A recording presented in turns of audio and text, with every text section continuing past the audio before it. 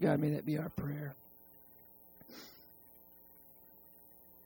And that we are sealed. That our hearts are sealed. Our minds are sealed. Our lives.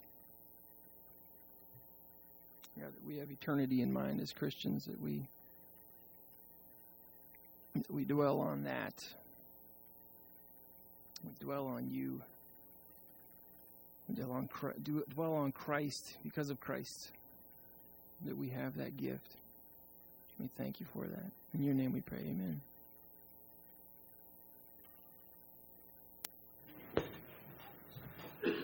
And again, good morning and welcome to Christ Community Church. If you need a bulletin that has an outline, you can follow along, and we'll be happy to hand you one. I want to talk about our logo for just a minute. We've been in the book of Genesis, going through the life of Joseph for the last few weeks. And you may or may not have noticed that there are two pictures going on up there. One's a little hard to see. The story of Joseph is really about two things. Literally and figuratively, the story of Joseph is about favor and it's about famine. It's about favor and it's about famine. And both of those ideas are represented. But you may be in various places in your life in how you think, well, my life is a life of favor or my life is a life of famine. Some of you may be here where really all you think about or all you notice or all you experience is God's favor. And so none of that other stuff in the background is really visible in your life. Like Joseph's coat of many colors, which signified his father's favor towards him, his firstborn, as heir of what he would get. It just may be colorful. Your life may just be colorful and clean and nice. But your life also, or maybe you feel like, no, my life is more like a famine. Right now, it just feels like I'm getting beat up left and right. That there is no favor, that I can't figure out where God is in the midst of what's going on. And I look about like that dried up crop right there, or at least I feel that way. Chances are most of you are somewhere in between. That there's a bit of favor, but in the background there's always that idea of I'm struggling. That idea of there's that sin I just can't overcome. That idea of why is life so difficult? And while you may know and understand and experience and appreciate God's favor, in the background there's always just that idea of one bad decision, one more thing that goes wrong, and I feel like my life is just going to head down. Both of those ideas play in the Christian's life throughout his or her life. And so I think Joseph is a good book for us to experience that and to understand that and to think through what God is doing in the midst of both of those things going on in our lives. Because whether you recognize it or not, whether you're experiencing it or not, the Bible speaks of the fact that if Christ is our Savior, that we are favored. And whether you realize it or not, or whether you're experiencing it or not, we live in a world of sin. And indeed, famine is just right around the corner, whether that's literally or figuratively of something else. This morning we are in Genesis chapter 37. We'll begin in verse 12 in just a moment and go to the end of that chapter, rather long section. One of the things I like about narrative is that it's not complicated. Most of the stories in the Bible really aren't difficult to understand. They're not difficult to get. We read them and you go, okay, that makes sense. But usually on a surface level, what we've got to do and what our task is, not only this morning, but every time we open up the Scriptures to read, is what is God teaching me through this story? Because that's how God spoke and that's how He revealed Himself in the Old Testament is He revealed Himself through the story of His people and His interaction with them, or sometimes His lack of interaction with them. And so the first question we've got to ask is, what is God teaching? What are the principles that this passage tells me? And then second, what is my response? What's the application? Okay, I've read the story, a nice story, or maybe not a nice story. I figured out what the principles are that God's trying to communicate, but what does it have to do with me today, 21st century Cherokee County, with my family and my friends and my neighbors and at work? What does that look like? How does that bear out? So that's our goal this morning, is to look at the story and then look at some principles and then look at some application. I'm going to read beginning in chapter 37, and I want you to, these three principles are going to come out. The first is, poor behavior in the past will lead to a lack of trust in the present. Poor behavior in the past will lead to a lack of trust in the present. The second principle is, jealousy desires to be satisfied. Jealousy desires to be satisfied. And finally, sin always paints a pretty picture. So I'm going to begin in verse 12 of Genesis chapter 37.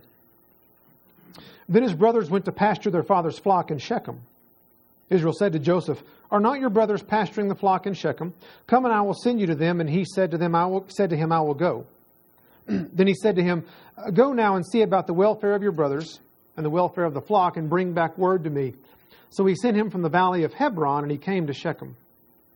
A man found him, and behold, he was wandering in the field, and the man asked him, "What are you looking for?" He said, "I'm looking for my brothers. Please tell me where they are pasturing the flock." The man said, "They've moved on from here, for I heard them say, 'Let us go to Dothan.'" So Joseph went after his brothers and found them at Dothan. When they saw him from a distance, and before he came close to them, they plotted against him to put him to death. They said to one another, "Here comes this dreamer. Now then, come, let us kill him and throw him into one of the pits, and we will say, 'A wild beast devoured him.' But then let us see what will become of his dreams." But Reuben heard this and rescued him out of their hands and said, "Let us not take his life." Reuben further said to them, "Shed no blood. Throw him into this pit that is in the wilderness, but do not lay hands on him, that he might rescue him out of their hands and restore him to his father." So it came about, when Joseph reached his brothers, they stripped Joseph of his tunic, the varicolored tunic that was on him, and they took him and threw him into the pit. Now the pit was empty, without any water in it. Then they sat down to eat a meal. And as they raised their eyes and looked, behold, a caravan of Ishmaelites was coming from Gilead, with their camels bringing aromatic gum and balm and myrrh, on their way to bring them down to Egypt. Judah said to his brothers, "Of what profit is it for us to kill our brother and cover his blood? Come, let us sell him to the Ishmaelites and not lay our hands on him. For he is our brother, our own flesh." And his brothers listened to him. Then some Midianite traders passed by, so they pulled him up and lifted Joseph out of the pit and sold him to the Ishmaelites for 20 shekels of silver. Thus they brought Joseph into Egypt. And now Reuben returned to the pit, and behold, Joseph was not in the pit, so he tore his garments. He returned to his brothers and said, "The boy is not there. As for me, where am I to go?" So they took Joseph's tunic and slaughtered a male goat and dipped the tunic in the blood. And they sent the varicolored tunic and brought it to their father and said, "We found this. Please examine it to see whether it is your son's tunic or not." Then he examined it and said, "It is my son's tunic. A wild beast has devoured him. Joseph has surely been torn to pieces." So Jacob tore his clothes and put sackcloth on his loins and mourned for his son for many days. Then all his sons and all his daughters arose to comfort him, but he refused to be comforted. And he said, "Surely I will go down to Sheol in mourning for my son." So his father wept for him. Meanwhile, the Midianites sold him in Egypt to Potiphar, Pharaoh's officer, the captain of the bodyguard. Let's pray. Father, thank you for your word, and I pray, God, as we look at this morning, that you would encourage us, that you would speak truth to our hearts, and that we would trust you and be obedient. And we ask these things in Christ's name. Amen. Poor behavior in the past leads to a lack of trust in the present. I'd asked you a couple of weeks ago to go back and read an earlier chapter in Genesis when all the brothers had gone to Shechem and basically killed the vast majority of that town because they had violated their sister. Shechem was a place where the sons of Jacob had not treated people well. They had made themselves, as the Scripture said, odious in those people's sight.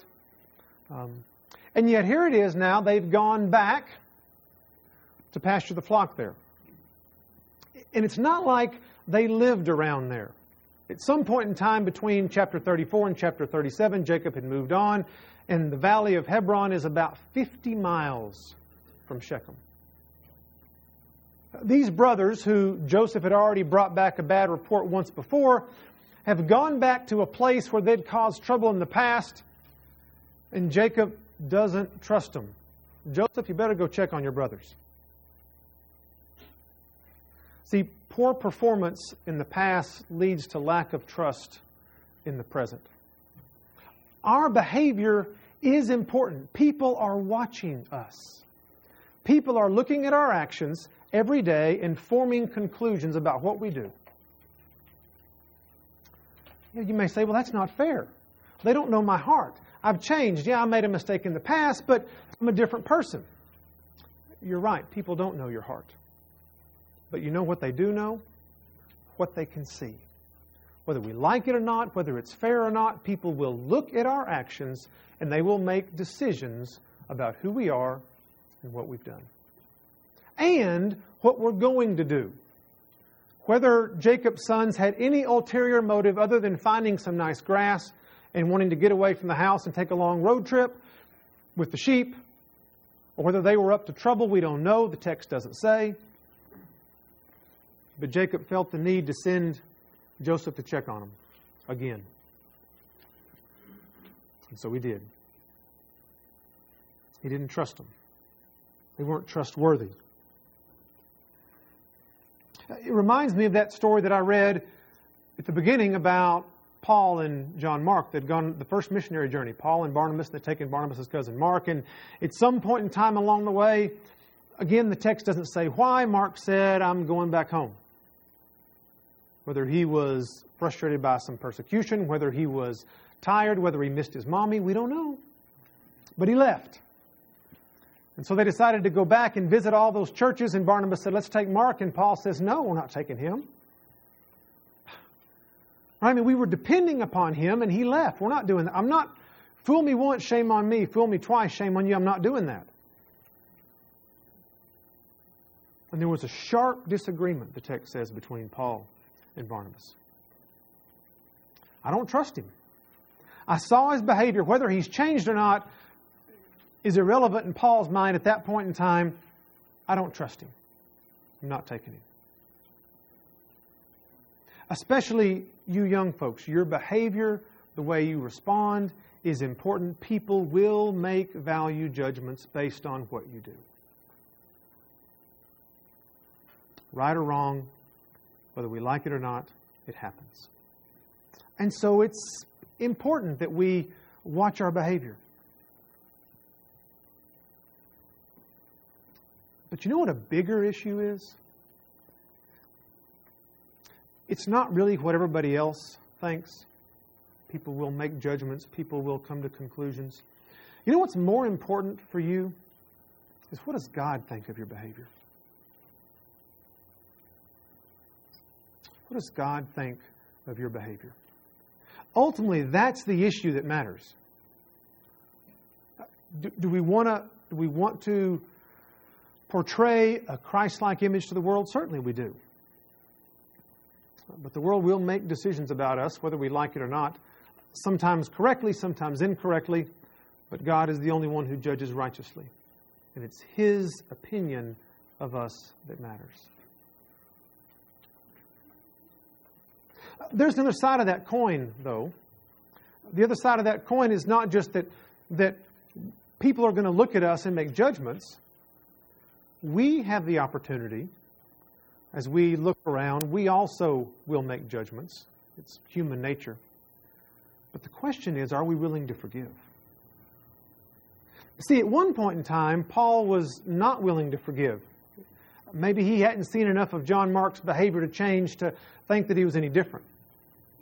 But as you know, as you read through Colossians, we read at the end of that book that Paul actually asks for him. At the end of Ephesians, then in Colossians, he says that he's useful, that he's helpful.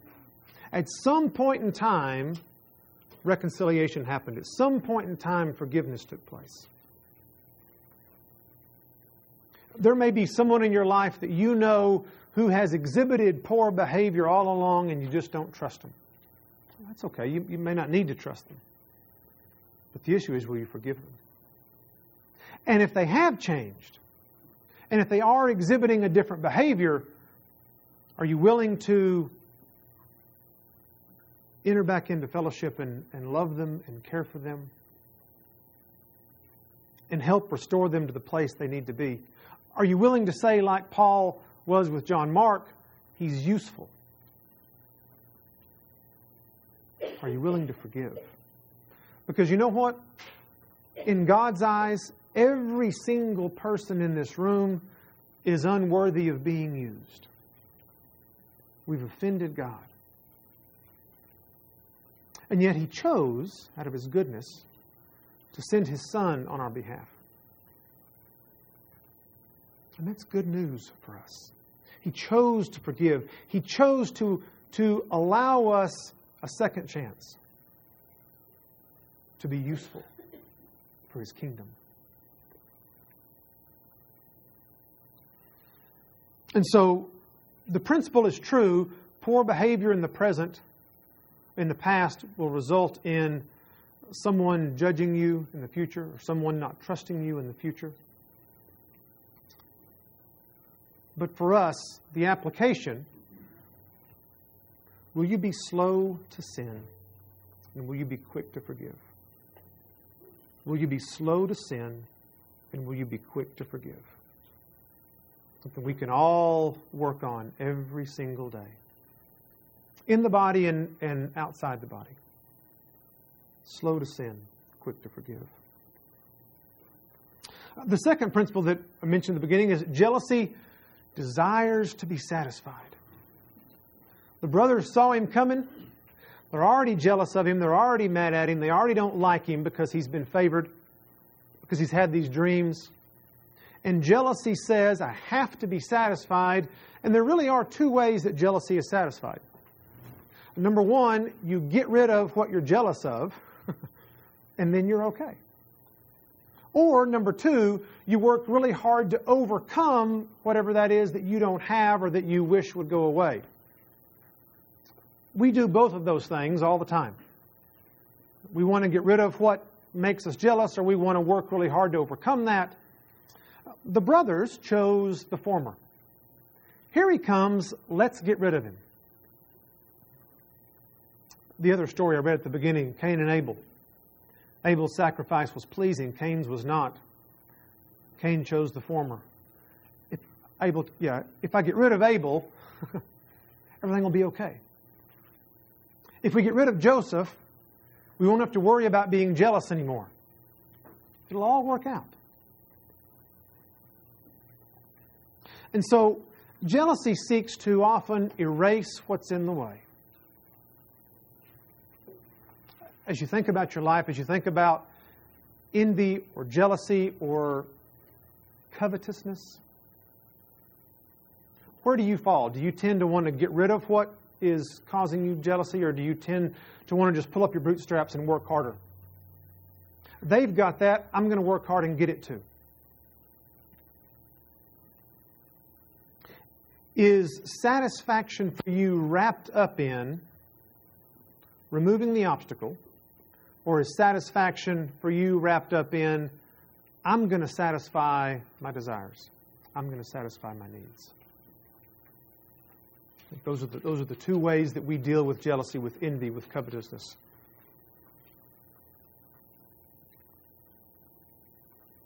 Paul dealt with that in Philippians chapter 2. Why don't you turn and let's look at that briefly together. Philippians chapter 1. Paul was in prison. There were some people that were envious of him and jealous of him. Paul writes in chapter 1 in verse 12, Now I want you to know, brethren, that my circumstances have turned out for the greater progress of the gospel, so that my imprisonment in the cause of Christ has become well known throughout the whole Praetorian Guard and to everyone else, and that most of the brethren, trusting in the Lord because of my imprisonment, have far more courage to speak the word of God without fear. Some, to be sure, are preaching Christ even from envy and strife. There are people that Paul knew who were jealous of his success, who were jealous of his great ministry throughout much of the Roman Empire, and when he was thrown in prison, now's our chance to become Paul. Now's our chance to take over that that job of the great missionary, the great apostle. Some, to be sure, are preaching Christ even from envy and strife, but some also from goodwill. The later do it out of love, knowing that I'm appointed for the defense of the gospel. The former proclaim Christ out of selfish ambition rather than from pure motives. So how did Paul deal with that? How did he deal with other people who are envious of him? What then? Only that in every way, whether in pretense or in truth, Christ is proclaimed, and in this I rejoice. See, he ultimately trusted, instead of being envious of them, which he could have been, here I am in prison, God, and these people are taking my role. They're ministering where I should be ministering. They're involved in people's lives that I should be involved in. Maybe they're discipling guys that I got started in the faith, and I should be doing that, God. That's my job. Instead of being envious, he said, I'm trusting Christ in this. Their motives may be horrible, but they're proclaiming Christ, and I know that God is bigger than that, and He can use that in people's lives. And I rejoice because you know what? It's not about me, Paul says. It's about the gospel going forth.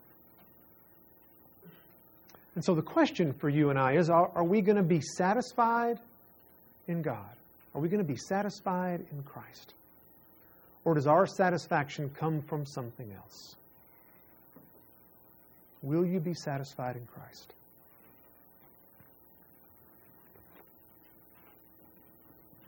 Back to Genesis. The last thing we need to recognize is that sin paints a pretty picture. When you are tempted, you are never getting the full story. Sin's got a paintbrush, and sin is going to paint the best possible picture for you so that you are convinced this is the right way to go. You see, the brothers thought if we get rid of Joseph, all of our problems will be solved. But they never thought about the consequences of their actions. Ever. Never comes up. Oh, what's Dad going to think? What's it going to do to our relationship? See, what sin does is it somehow fogs over our mind so that we either ignore the consequences or we downplay them so much that we think, if I do this, whatever this is, it's going to be okay. And some part of our brain shuts off and we fail to recognize that there are consequences for sin. And so the brothers hatch this plan. Let's kill him. Reuben comes along and says, no, let's not do that. That's not a good idea. And the text says he wants to restore him to his father. So let's just throw him in this pit. And I guess Reuben thought he would talk him into it, thought he would talk him out of it. We don't know where he goes, but in his absence, they come up with another plot while they're eating lunch. It's funny, there's in Hebrew, as they sat down to eat, sounds a whole lot like the Hebrew word for wild animals, which is what they originally wanted to tell Dad, hey, guess what? He's been eaten by wild animals. I think what Moses is saying is the wild animals are not out there, they're in here. The wild animals were the brothers. The wild animals were the plotting and the scheming and the jealousy and the hatred and the anger. That's what we have to fear. It's not lions and tigers and bears. It's in here. But they never thought about the consequences. And what were the consequences? Well, they sell him, number one, so they're missing one brother. Reuben, who was trying to save him, comes back and he's grieved.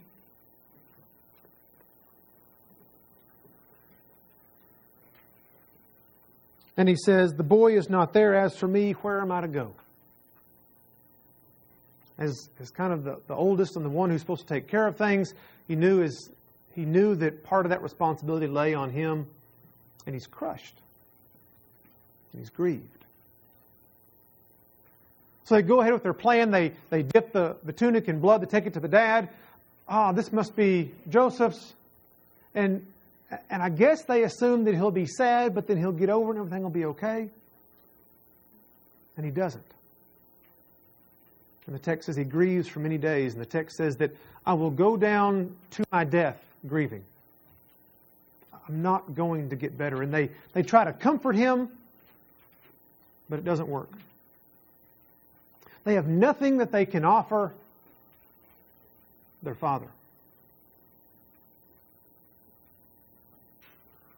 And then we read an interesting verse that almost kind of seems like a throwaway verse. It leads into the next chapter, and part of the problem with chapter divisions is that they make us stop at the end of 37 and we don't make the connection. But chapter 38 verse 1 says, it came about at that time that Judah departed from his brothers. Whose idea was it to sell Joseph? It was Judah's idea. And whether out of guilt or whether out of they all turned on him and blamed him, the text doesn't say, but he separates from his brothers. And I promise you, when they were thinking and they were planning and they were scheming in their jealousy and their anger, they never thought this decision is going to destroy our family. This decision is going to grieve our father to the point where he's not ever going to be happy again. This decision is going to drive one of our brothers from us. I promise that never crossed their mind. It never entered in. And so for us, for you and I, one of the things that we have to fight against is that pretty picture that sin paints, because it will paint a pretty picture for us. It will say, here's what life's going to be like if you go ahead and take and eat. Same thing that Satan told Adam and Eve. Look how good it's going to be. Surely you're not going to die. And what we have to do, what you and I have to do, is believe that sin has consequences.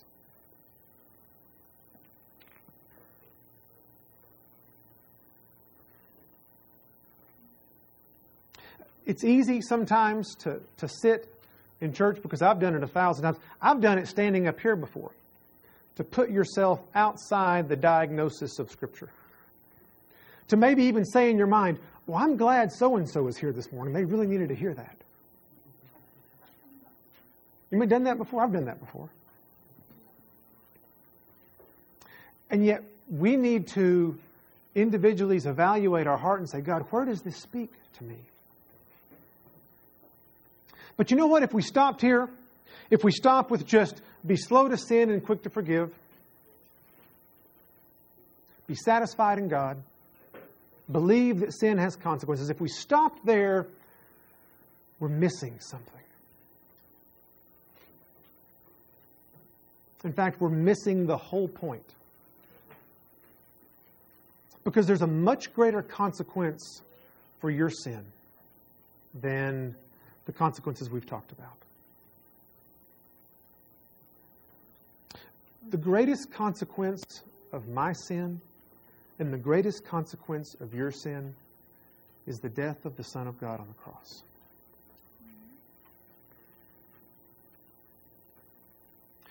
You may experience consequences in your life for your sin, but there is nothing greater than my sin and your sin sent our God and Savior to the cross.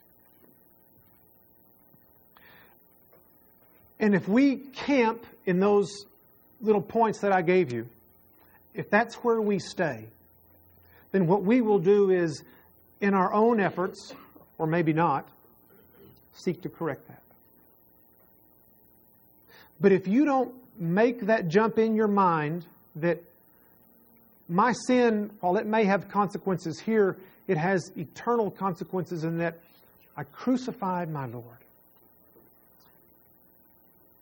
And if we don't make that connection, then we won't change. And that's why we celebrate communion together on a regular basis.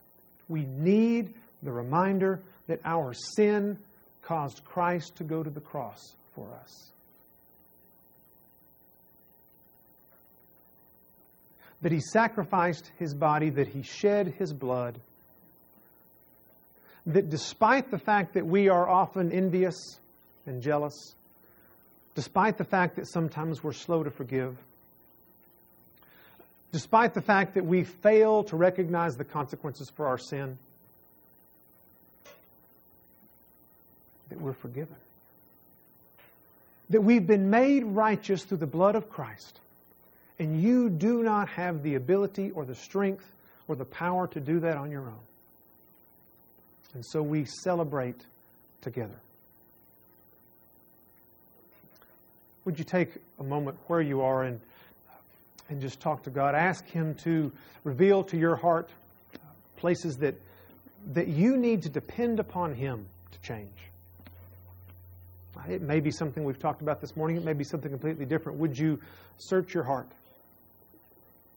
and ask God to reveal to you where it is He'd like for you to change? And then in just a moment, we're going to sing one more song together, then we're going to partake of communion. Would you pray?